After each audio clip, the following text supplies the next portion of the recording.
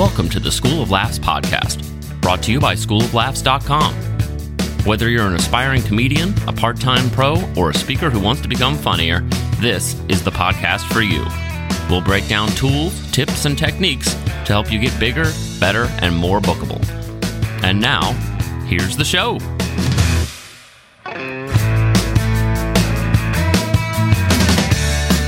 Welcome to the podcast. Rick Roberts here. Thanks to our Patreon supporter for this episode, Mr. Bo Schuster. Bo, I hope you're doing well. I know you're a social guy and you'd like to be out there doing some time on the microphone, and those times will be back at some point. But until then, give me a holler if you're getting kind of bored and lonely and want to go over jokes, man. Give me a shout. Thanks for supporting the podcast and being part of Club 52. Club 52 is a bonus perk you get if you contribute at the $7 a month or more level. If you listen to this and you don't know what I'm talking about, you can sponsor the podcast and I give you some cool things in return. And Bo has done that faithfully for quite a long time. So thanks, Bo, for being one of our longest supporters on the show. You can find out more about that, schooloflaughs.com/PATREON. All right, today I've got Moody Molavi. It's Moody Molavi. If you want to pull it up, check him out. Check out his website. He's got a nice website and got some links up there that you want to check out in the top right corner to his socials. And he's got some video on there. You can check out some clips from his Dry Bar special. But if you don't know Moody, you will, because we're going to go and talk to him right now. And this was recorded pre-coronavirus a while back. So we're sitting in the same room and we're okay with that. Here we go.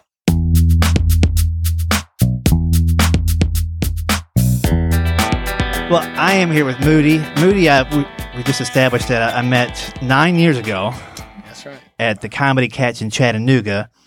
Had you been doing a little bit of comedy at that point, or no comedy, or what was the vibe for you? I was basically dared to do a comedy contest in 2009, and I...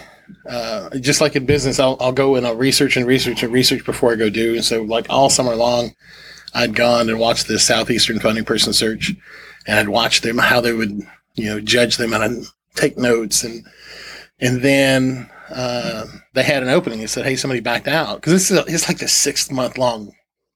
Oh yeah. They'll drag that out as long as humanly possible. It's like every Wednesday night. It's like how they just get money on Wednesday nights, I guess. But, right. But there was a fellow named Wade Cardwell, and I said, hey, and he was the host for every show.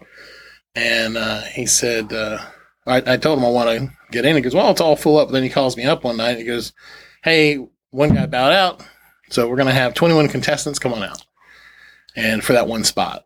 And so I'd never done it before. I'd wanted to since I was a kid, and I got first. So I pulled the curtain because they're like, who wants to go first? I'll go, and I just talked about my dad. I talked about me and my dad, and, I would do his voice because everybody doesn't expect this to come out of me because I'm just this really big country boy born in Iran, and people don't expect it. So it was funny. Was it South Iran? No, it was North Iran. It's Iran. Why do I say Iran? So anyway, and I remember Quincy Kaler was one of the judges for that Giggles Grill contest to get into this thing. And she said, have you ever done stand-up before? I was like, no, this is my first time. She's like, that's just crazy. And I remember my wife was there, and it was like 3 hours long because 21 people doing this stuff, And then at the end, they're like, hey, so here's your winner, Moody Molavi. And I contained my, emotions until we got at the truck, and I looked over at my wife, Kelly, and I'm like, oh my God, can you believe that just happened? That was crazy. And it was neat. It was neat. And she's been supportive ever since. So Michael, actually, I go into the contest, and I ended up doing third. And that was November of 2009. And then Michael Alfano said, to come out. And then I just started hosting, and I hosted every show from then until May of 2010. That's where I met you in that stretch. And then I crashed my motorcycle, and I stopped doing comedy. So I didn't get back into it until, it was May 2010. I didn't get back into it until 2012, 13, somewhere in there. Mm-hmm. And it was hard to get Michael's trust that I would actually show up. So he wouldn't use me for a good 18 months to 2 years. And then I was always there. So it was like, just go up.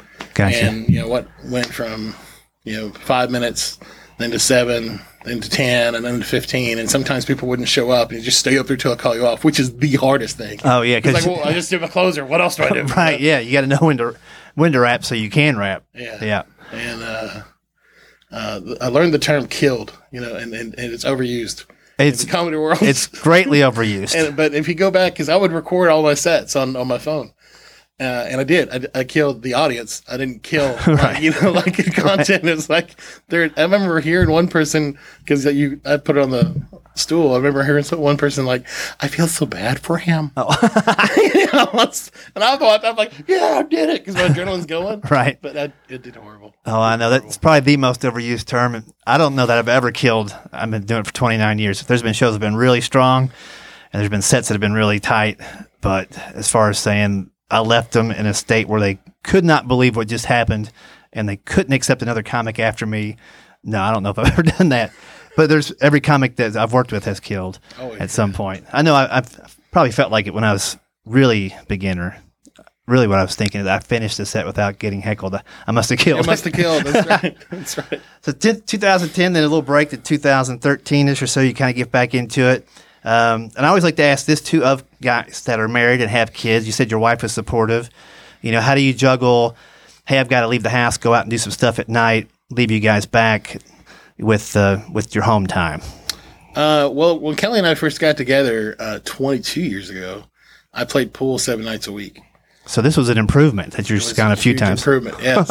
And so when we got married, she's like, you got to back off in the pool 7 nights a week, So I did, and eventually it got down to 1 night a week. And when I got into comedy, I traded that. And so instead of going out to play pool, I'd go out and do a show. And then, of course, doing the Comedy Catch, when you're there Thursday, Friday, Saturday, Sunday, you're there from 5 o'clock in the afternoon to 2 in the morning sometimes. Yeah. And that went on for a long, long time. Yeah. I learned a lot. That's the key. And, quite a few good comics come through the Comedy Catch. Anybody stick out to you as far as somebody kind of took a few minutes to hang with you and give you any kind of tips or feedback on your set? Bees, definitely. Killer Bees. Killer Bees. He was the first one to give me a shot on the road with him. He was doing a 2-man show in Knoxville in 2015. And he's definitely been a good friend. Dan Whitehurst. No, Dan's great. He was going to be the first person to take me on a gig. It was with Bonkers. He's like, hey, man, you want to go with me? And it's like, yeah, sure. I was getting all pumped up. And it was some new comedy thing that they had signed on with some Blue Ridge Cafe. And then basically the week of, they decided, nah, we're not going to do this anymore. And so I didn't get to do it with Dan first. And so I did it with Bees first. But gosh, there's plenty of people that I've met through there. But those two are the main standouts for me. What about any advice you got or insight you got that caught you by surprise or that you was helpful, but maybe at the moment didn't feel right, but then you absorbed it and you're like, yeah, they probably are right about that. Any of those moments? Lots of those moments, primarily from Michael Alfano. Yeah. I remember I did this joke where when I was the class clown and I always basically would get expelled every year and have to come back, but I would do all sorts of weird things and I like to do voices. And so I went up there and I did this Gomer Pyle meets the terrorist thing. and I get off of there. Oh no, I met Elmo. That's right. It was Gomer Pyle, terrorist, and Elmo.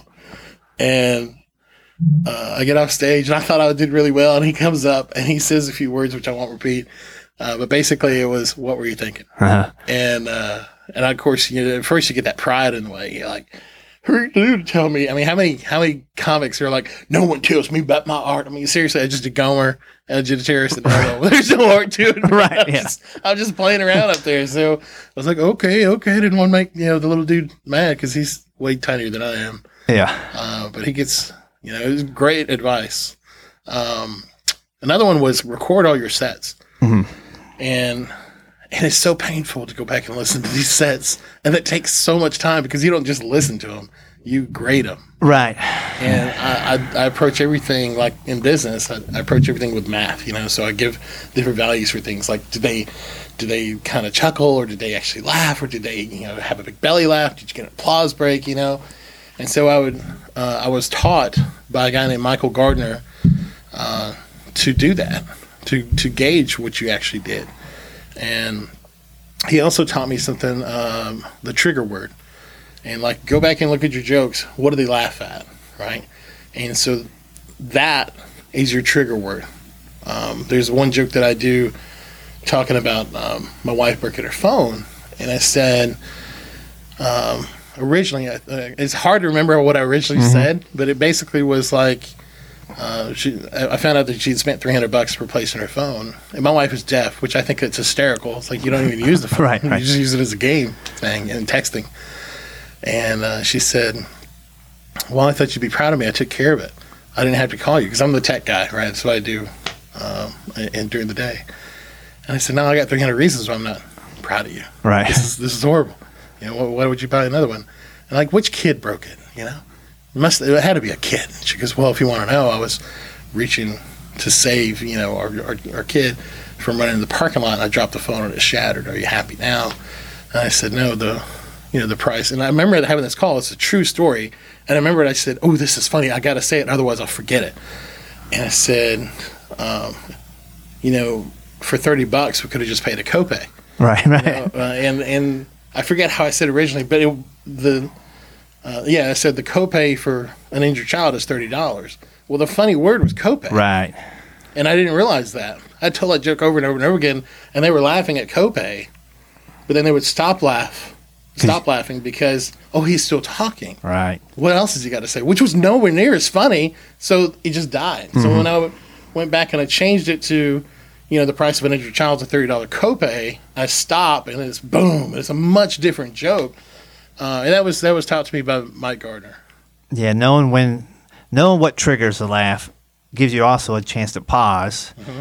So putting it at the end of the sentence gives you a natural place to pause, which gives them a natural invitation to laugh. So sometimes you're too close to your own jokes to even know what's going on, but also not knowing how to pick out those things. Mm-hmm.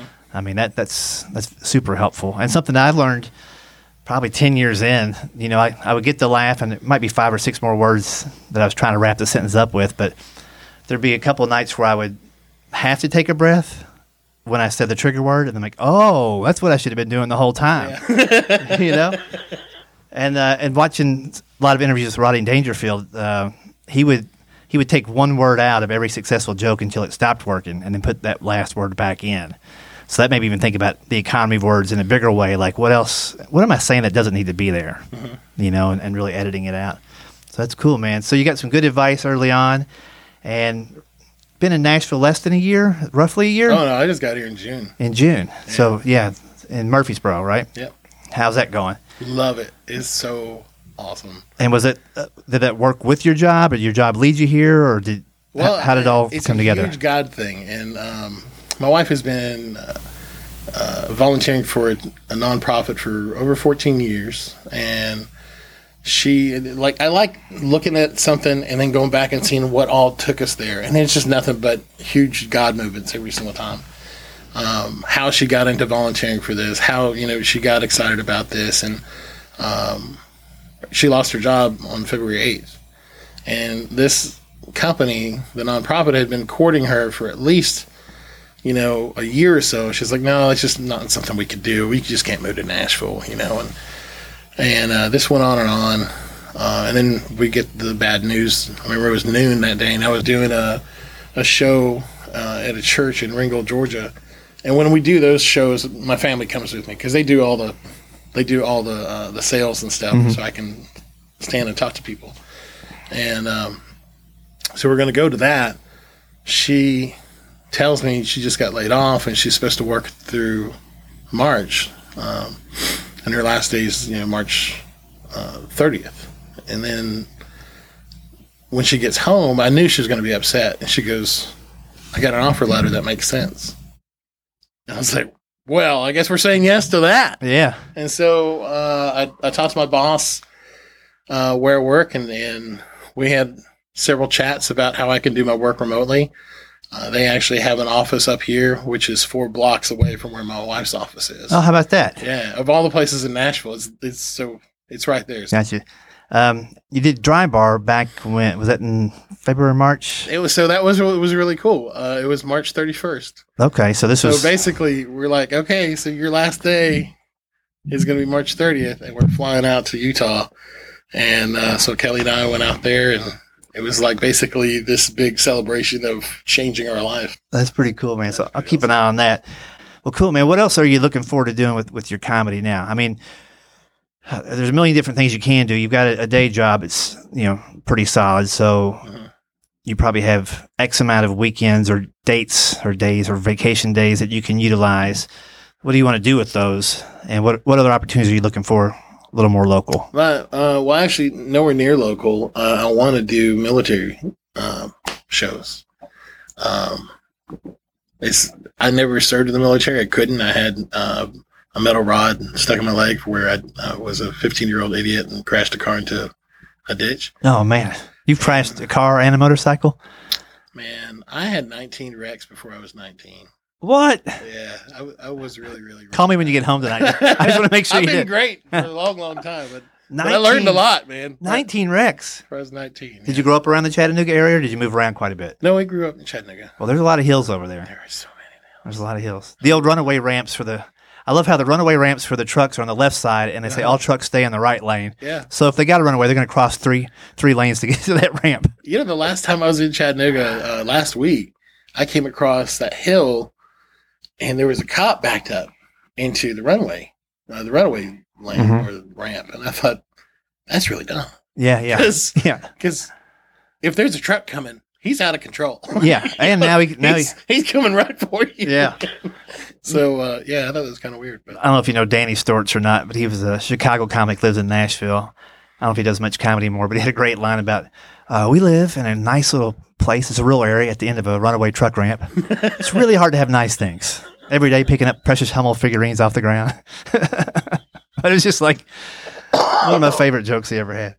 So military bases and stuff like that. Have you got any contacts with people that book those kinds of things? We can put the word out if you don't. Maybe people can connect with you. I met Jeff Capri because I got to Dry Bar the night before to support Lee Harden, and he was recording Jeff Capri. So the next morning we all hung out the day of my recording, and it was neat. And then I didn't realize that's what he did until I started seeing all these posts of him out there with Julie Scoggins, who's another friend of mine. By the way, she's taught me about merch. My goodness, that lady is the queen of merchandise. We'll circle back to that in a second, get a couple of tips. Yeah. So you met Jeff and you're like, okay, this military base thing is a thing. And they actually, I've always wanted to do the military base thing. Actually, I didn't know that Jeff Capri was part of it until he came back from his trip and he posted something. And I only caught it because Julie posted something. And I saw his name. I was like, wow, what a small little world. And so maybe, is that why I went to Dry Bars, was to make that contact? I don't know. But it's something I've always wanted to do because I never served. My son actually just enlisted. Oh, really? August 27th. And he's in the Tennessee Army National Guard. And while he's a senior at high school, it's a really cool thing. Oh, wow. Yeah. That sounds like they might help with college, perhaps? Oh, yeah. It's I could do an entire podcast on that whole scenario. But again, that was a God thing for us because we met the recruiter when we came up here. And we learned so many different things, what would be good, what wouldn't be good. And I think my favorite thing was that he got to do what he wanted to do. He got the job that he wanted to get, thanks to the recruiter getting it set up for him. But he'll be working on Black Hawk helicopters. So once he gets through all of that training, he can go to MTSU, he can go to Austin P, and in the Tennessee National Guard, they actually defer payments for those schools instead of, hey, if you make A's, then we'll pay. I mean, you still got to make the A, but it's deferred and it's discounted and they pay, so you never have to touch anything. Wow. One of my best friends from high school, Dwayne, went into the military and he grew up a mechanic, and that's what he did. Worked on helicopters, and occasionally we'll fly him. He's in Eastern Kentucky, and they'll do like the drug raids where he'll put the helicopter right on top of the guy's house, and so like they're paranoid to come out. They stay in, and if they go out, He's got them surrounded. They can't make phone calls to, hey, because it's so loud. Right. But it's pretty cool, man. Well, let's jump on the merch thing real quick. Julie Scoggins taught you some things about merch. We can all learn about merch.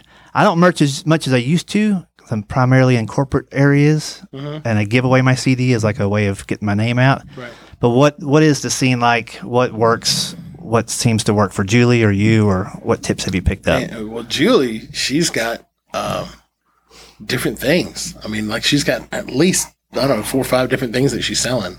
Like her merch pitch at the end of the show is basically like a 10-minute bit, and it's great. But she finds useful things that people would want to have, and she'll put her logo on them. I think one like a slap bracelet or a slap thing on the back of a phone for a stand, and a place for your credit cards to go in with your phone, and just she's looking at things that are useful, and she's just putting her logo on them. She taught me that you have to just keep on doing your marketing, before the show, like greet people and say, hey, this is my contact information. I want you to fill this out so I know more about you. I'll put you on my list so I know when to email you when I'm going to be back in town. Just very proactive in that measure, which, a lot of comics are like, I just want to go be funny, but it's a business. Today, now more than ever, I hate that phrase, but maybe it's never been more than now. Maybe it's always been the same, but the ball's in your court 100% now as a performer, whereas back in the day, you relied on the club to do a lot of things for you. Now, if you do it correctly, you don't even need the club. You've got the social media following, the email list, right. If you've got the reach. So is there anything you do specifically at shows to make sure people sign up for an email list? Or I'm horrible at that. I would make an effort to do something where you collect that email address after. I'm going to listen to this podcast later. That's where I write down my notes like, oh, yeah, that's a good idea. Yeah, well, it's definitely worth your while. Well, cool, man. It seems like everything's going the right direction. I'm excited about your move here. It seems like that's opened up a few doors. And, I moved here almost 20 years ago because of the location. Chattanooga's not that far away, but you're a little more central and a lot closer to a lot more places now. Mm-hmm. You're 8 hours away from half the population of the U.S. almost. Yep. So maybe 16 if you count New York or something. But anyway, you're in a good spot, so. Or 12 hours away if you fly Southwest anywhere. Right. And with all 4 stops. That's true, man. You're, Southwest. That's who I fly primarily. Yeah, well, yeah. It's out of here. So, but it can be a couple of hops and skips. A little bit. Yeah. Cool. And if people want to find out more about you, I know you do Instagram a little bit more than I do. I've seen some pictures on there. Where do you like to send people? Facebook is, I had to do @TheMoodMan, like the @ The Mood Man, because that was always available. And then Moody Malavi, not that anybody can pronounce or spell that name, but it's Molavi. And that's Moody Malavi's at Twitter. Moody Malavi is, Instagram, and my personal Facebook is that as well, but it'll push you to the other one. Okay, cool, man. Well, y'all check out those links, shoot him a message, let him know you heard him on the show. And if anybody out there is booking shows for the military, for sure, let him know that too. Maybe get him on that a little bit quicker. Yeah, absolutely. It'd be great. Cool, man. Thanks for doing it, Moody. Appreciate it.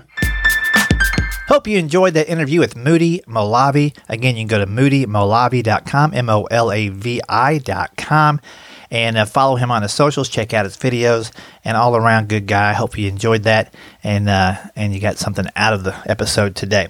Hey, I've got a Master Laughter class going on right now. It's masterlaughterclass.com. That class is designed specifically for speakers and content creators who want to get more humor into their message. It's not about turning you into a comedian. It's about using the tools and the techniques that comedians use to get more bang for your buck and more impact when you speak by keeping the audience's attention with surprises and humor, just like a stand-up comic does. So you want to check that out, masterlaughterclass.com. And also the regular stand-up writing class for those of you who do want to become a stand-up comedian. Different criteria, different curriculum. That is at schooloflaughs.com. Just go ahead and click the class link on that site, and you'll find out about the online class. And as soon as I feel good about it, we'll have a live class here in Nashville sometime this summer, but still trying to pick the dates and times for that.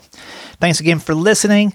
If you haven't subscribed to us on iTunes, maybe you're listening on there, but you haven't subscribed, or Stitcher or Spotify, please do so. In fact, Spotify, you can get all of the episodes.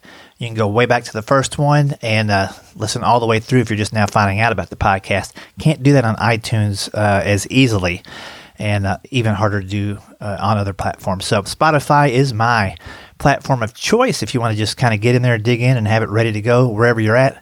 I recommend that one. I'd like to read a quick iTunes review here before we hang up today. This one is a 5-star review from Smogley up in Canada, left on June 1st, 2020. So I'm new to stand-up and still putting together a set for when this Corona stuff ends. And while I wait, this podcast has helped me a lot. Appreciate all the advice, mate. Well, thank you, Smogley. And as soon as this Corona thing does let loose, I hope you get out there, hit the open mics running. Hopefully you've heard some things on the podcast that has got you thinking. So thanks again for leaving the iTunes review. Thanks for subscribing on iTunes, Stitcher, or Spotify. I'll talk to you next time around with a big-time announcement about something cool that I'll get to do this fall, which involves cameras. All right, take care, stay safe, and stay funny.